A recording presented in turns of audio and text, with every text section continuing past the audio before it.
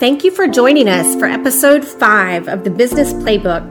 In each episode, we provide business professionals clear, proven strategies for winning at work and moving their organizations forward, all within the time it takes to finish a cup of coffee.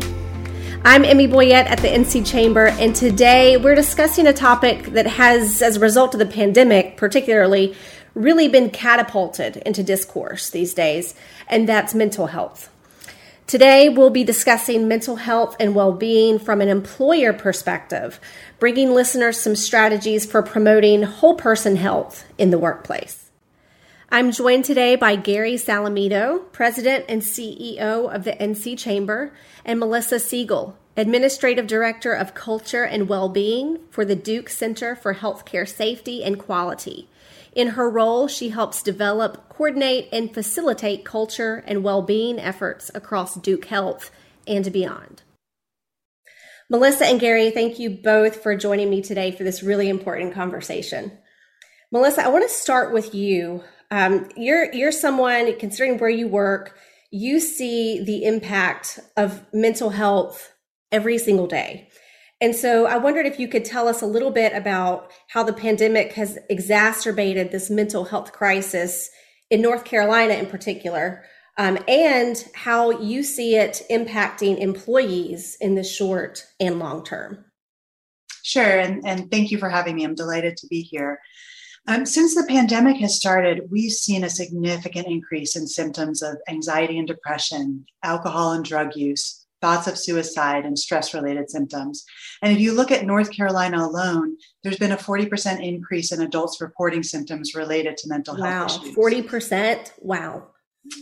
It's huge, right? And so when we think about what's actually going on for our people, it's a lot. So there's the stress of social isolation and lack of connections for those who are working at home.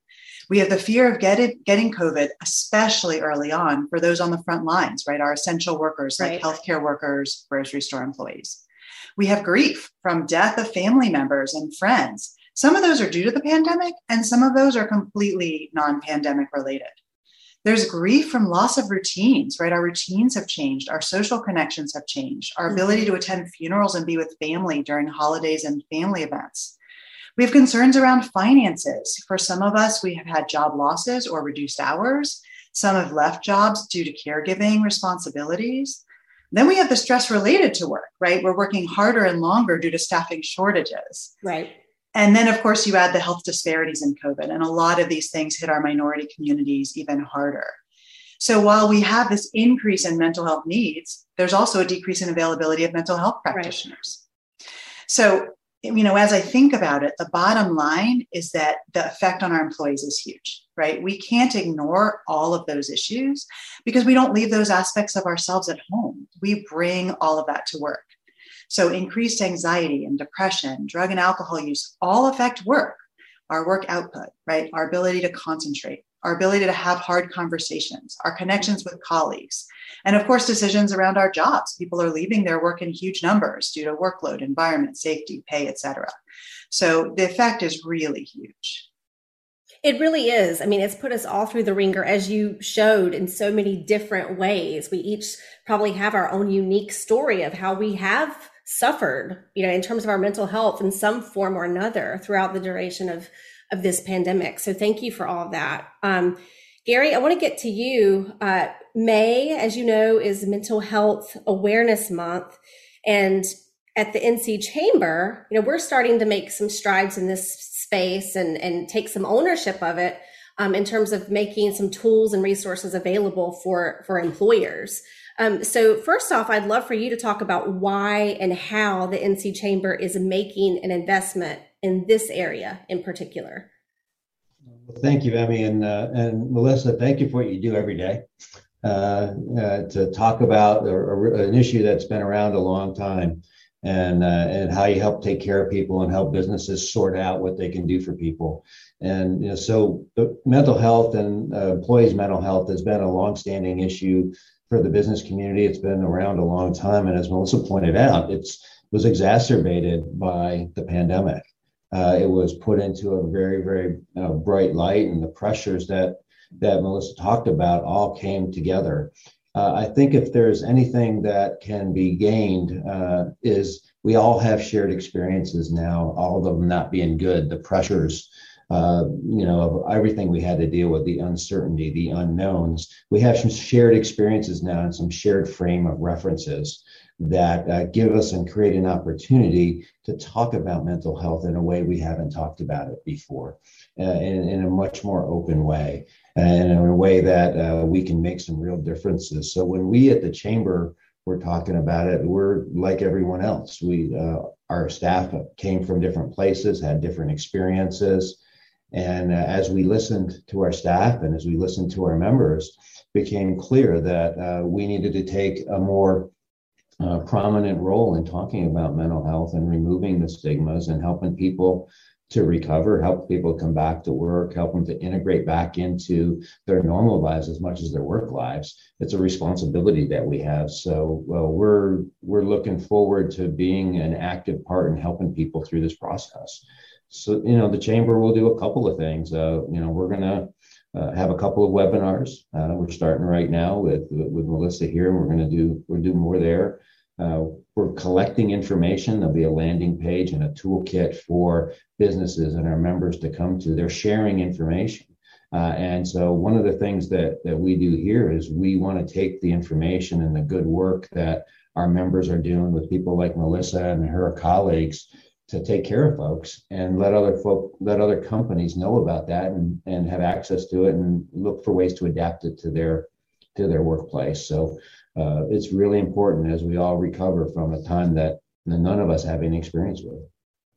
Agreed. And that toolkit is so exciting. And I'm really looking forward to the webinars we're going to host. For those who are listening right now, the NC Chamber will be hosting a series of webinars on mental health beginning in May. And you can always visit the events section of our website at ncchamber.com to find more information about those events and to register. So definitely looking forward to that. Melissa, I want to get back to you because I think if there's any organization that's doing this really well from an employer perspective, it's probably yours. Can you tell me about what the Duke Center for Healthcare Safety and Quality does for Duke Health employees and also for the community at large? Absolutely. So we have a number of programs and resources. Many are Duke internal, but some of the at least information is on our external facing website. So our overarching program that's an internal program is called Caring for Each Other.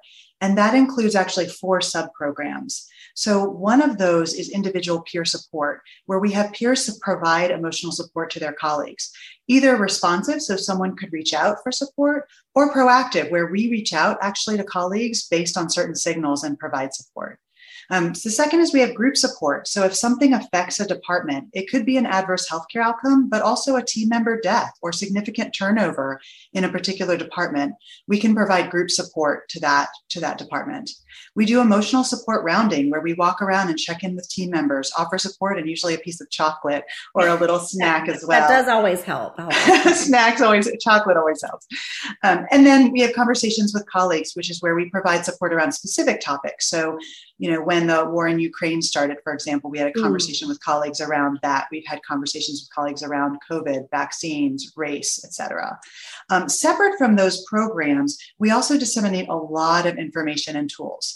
So we have a website on our website. We have a lot of bite-sized tools that actually folks in the community are welcome to look at. We've printed coping cards, which are 4x6 cards with specific ideas for self-care. And then on the back, there are resources that folks can access. We published a leader response guide with very specific information and tools to help leaders help their people. And we actually just finished literally this week creating Wellbeing cards, which are just business-sized cards that offer evidence-based tools. So there's a gratitude card and a 3 good things card so that you can fill out the card. And then on the back, there's a quote and a QR code that takes you to our resources. So lots of stuff going on. I guess, the one thing I do want to say is that while self-care and caring for each other is so important, we also need to look at how we look at the work, right? We need to think about changing the work. So do we need that weekly meeting? What is the value add for that particular task? Can we shift the work to more appropriate people? How can we remove those pebbles in our shoes? Because while we can support and should support our people, we also need to be preventive and proactive to avoid or at least reduce, right, work-related stressors, because we can't put all of that on the individual. We as organizations and businesses have to take a lot of that on ourselves as well. Yeah, you make a great point. A lot of individuals, myself included, we spend at least 8 hours a day, 5 days a week at work. So it needs to be a space where, first off, we feel safe having conversations that are integral to our mental health. But we also need to know that we are cared for. So I think you just provided a lot of different ways that employers can start to, if they're not already taking the lead, they can do so with those ideas. And we will be sure to share the resources you just suggested in your website after this podcast. At the NC Chamber, we represent members across the entire state, hundreds and hundreds and hundreds of members across literally dozens of industry sectors and various size organizations. So that said, Melissa, can you give us some tangible ideas and resources that businesses of any size, and regardless of whether they're in the healthcare space or not, some resources that they can utilize to best support their employees' mental well-being? Absolutely. So there are some programs that might cost, and there are a lot of things we can do that are absolutely free and in any size business. Right. So we actually use a model in a lot of our work. We do listening, validating, caring, and referring. So we listen, we truly listen to understand. We validate, right? We validate others' feelings and experiences. We care, we do self-care, and then we refer to appropriate resources. Anyone can do that in any organization. We actually train our folks on how to do that. And when you think about what programs we can set up in our businesses, separate from an employee assistance program, which I know is easier for larger businesses, right? Setting up a peer support program, which is free. The only cost is time of an employee to help organize it. But caring for each other, right? Those are free.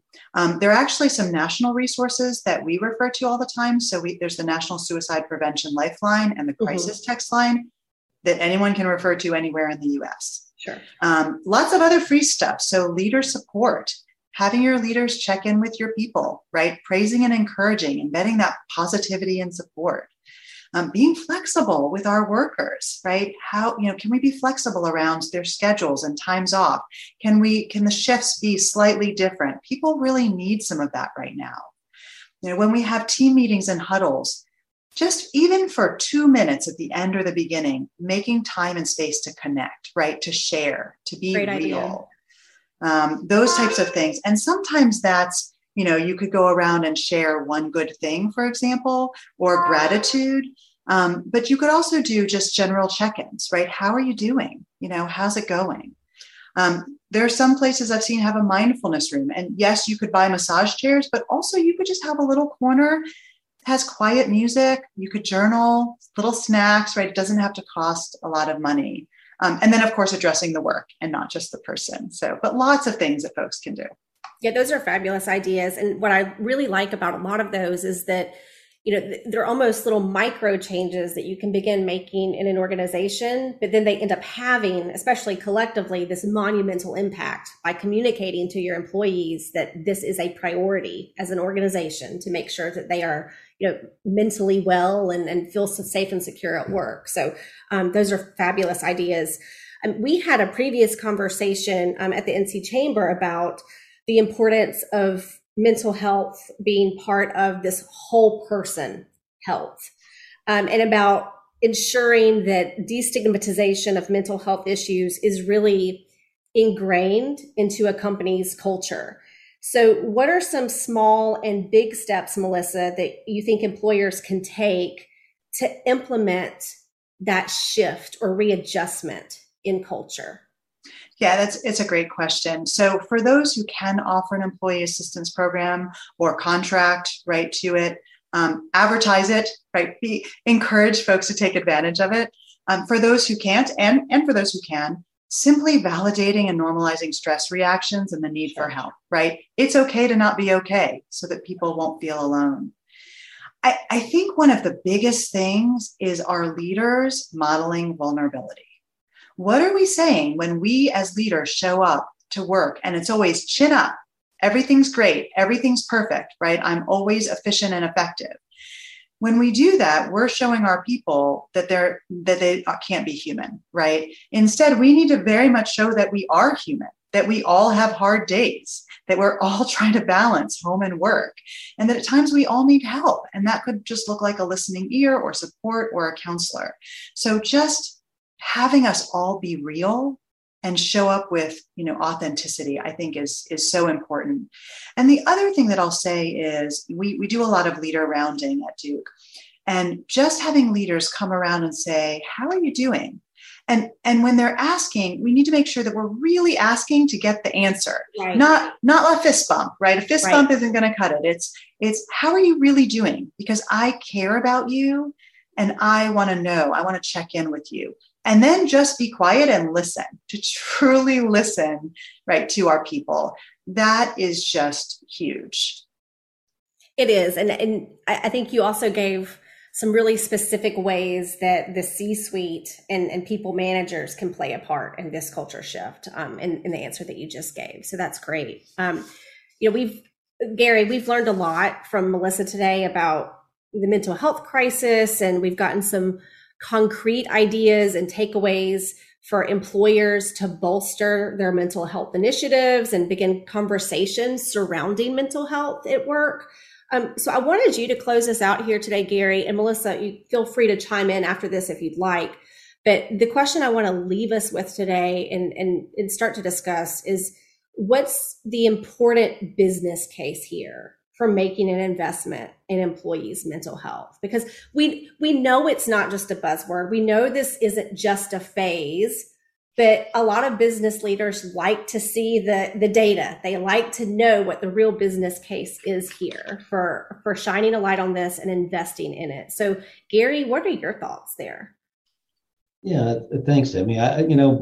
People are businesses. We sometimes look at a business as this entity that is just out there, but businesses are made of people. Every business, whether it's a small business, a large business, it's the people that matter. It's the people that provide the value into that business, which produces the jobs that provides value into our communities, right? And there's 4 key parts of a person that come to work every day and go home every day. It's the physical, the mental, the emotional, and the financial. It's all part of that whole person that comes together, that comes into work. And if you're in a place that you agree with the mission, which we're hearing more and more now as the workforce continues to change, that the workforce is really looking at their employers and, okay, what are you all about? What are you contributing? What's the mission and vision? And am I part of something bigger than myself? And that inclusion, that belief that where they are in terms of in their lives and what they want to do with their work time is more than about work. It's about using work in order to achieve something bigger than yourself. So the business case is really clear. The whole person comes to work. And the more whole person comes to work and the more the business and the people that work there understand and support that and agree are on the same mission and vision and value system, the more successful the business is going to be. The more successful the business is going to be, the more jobs it produces, the more revenues come into communities, and the more communities can take care of people and invest in, in teachers and invest in infrastructure and all the things they need to do. So at the end of the day, the business case is it's all about people. Mm-hmm. And as people go through this reevaluation, now we hear about reset, or we're hearing about, I think it's more of a reevaluation. Mm-hmm. The pandemic, as we talked about earlier, really had people step back and say, okay, I was on one path. The whole world changed on a dime. Whether you're in healthcare and you were there for 20 years and you've done extraordinary, heroic things, you're stepping back and saying, okay, do I want to continue to do that? If you were in a high travel job, my career before I joined the chamber, I was in a high travel job, gone 60% of the time. All of a sudden, I was home with my family and having dinner every night. Do I want to do that again? Do I want to, it's all changed.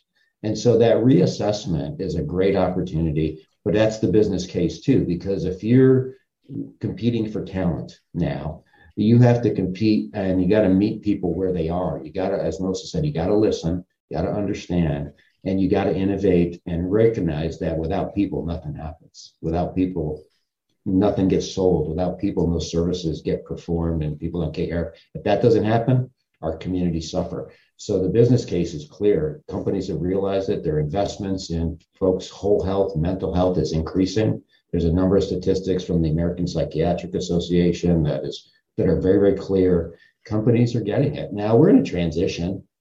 We're in a culture shift that was happening anyway.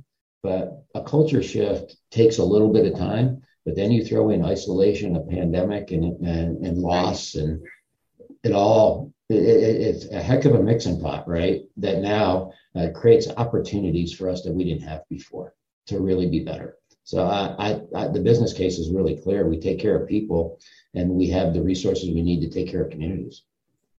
And I feel the passion. Like when you speak about this, I mean, you just basically took us all to church. Thank you. Like you're really preaching the benefits here, and they make perfect sense. And Melissa, is there anything that you want to add on the business case side for making investments in mental health for employees? Yeah, I think Gary did a great job of just encapsulating exactly what I was thinking. The only thing I'll just sort of pinpoint that he said, right, is there's a huge cost to staff turnover, right? And there's a huge cost to having unhappy and unproductive people at work. And until we really embrace the idea of welcoming our people and all of our people, their whole selves, to our workplace, right? That includes any mental health concerns. That includes all of their identities, being welcoming and supportive and inclusive. That will then breed happy and productive employees who aren't going to want to leave, right? And so that's the business case right there. And I think Gary did a great job of saying it.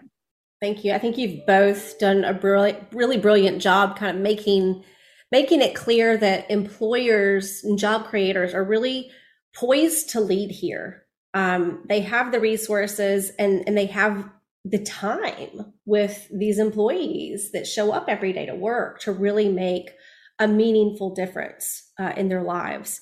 So thank you both so much for joining me today. I think it's been a really great conversation, and one that I really hope listeners will take to heart and to mind as they put more attention into mental health at their workplaces. So thank you both so much for joining me today. Thanks for having us. Ladies and gentlemen, this was Gary Salamido, President and CEO of the NC Chamber, and Melissa Segal, Administrative Director of Culture and Wellbeing for the Duke Center for Healthcare Safety and Quality. Thank you for tuning in to this month's edition of the Business Playbook. At the NC Chamber, our mission is to research, develop, advocate, and communicate for solutions and policies that produce a nationally competitive business climate in North Carolina. For more information on how the NC Chamber can advocate for your business, visit ncchamber.com.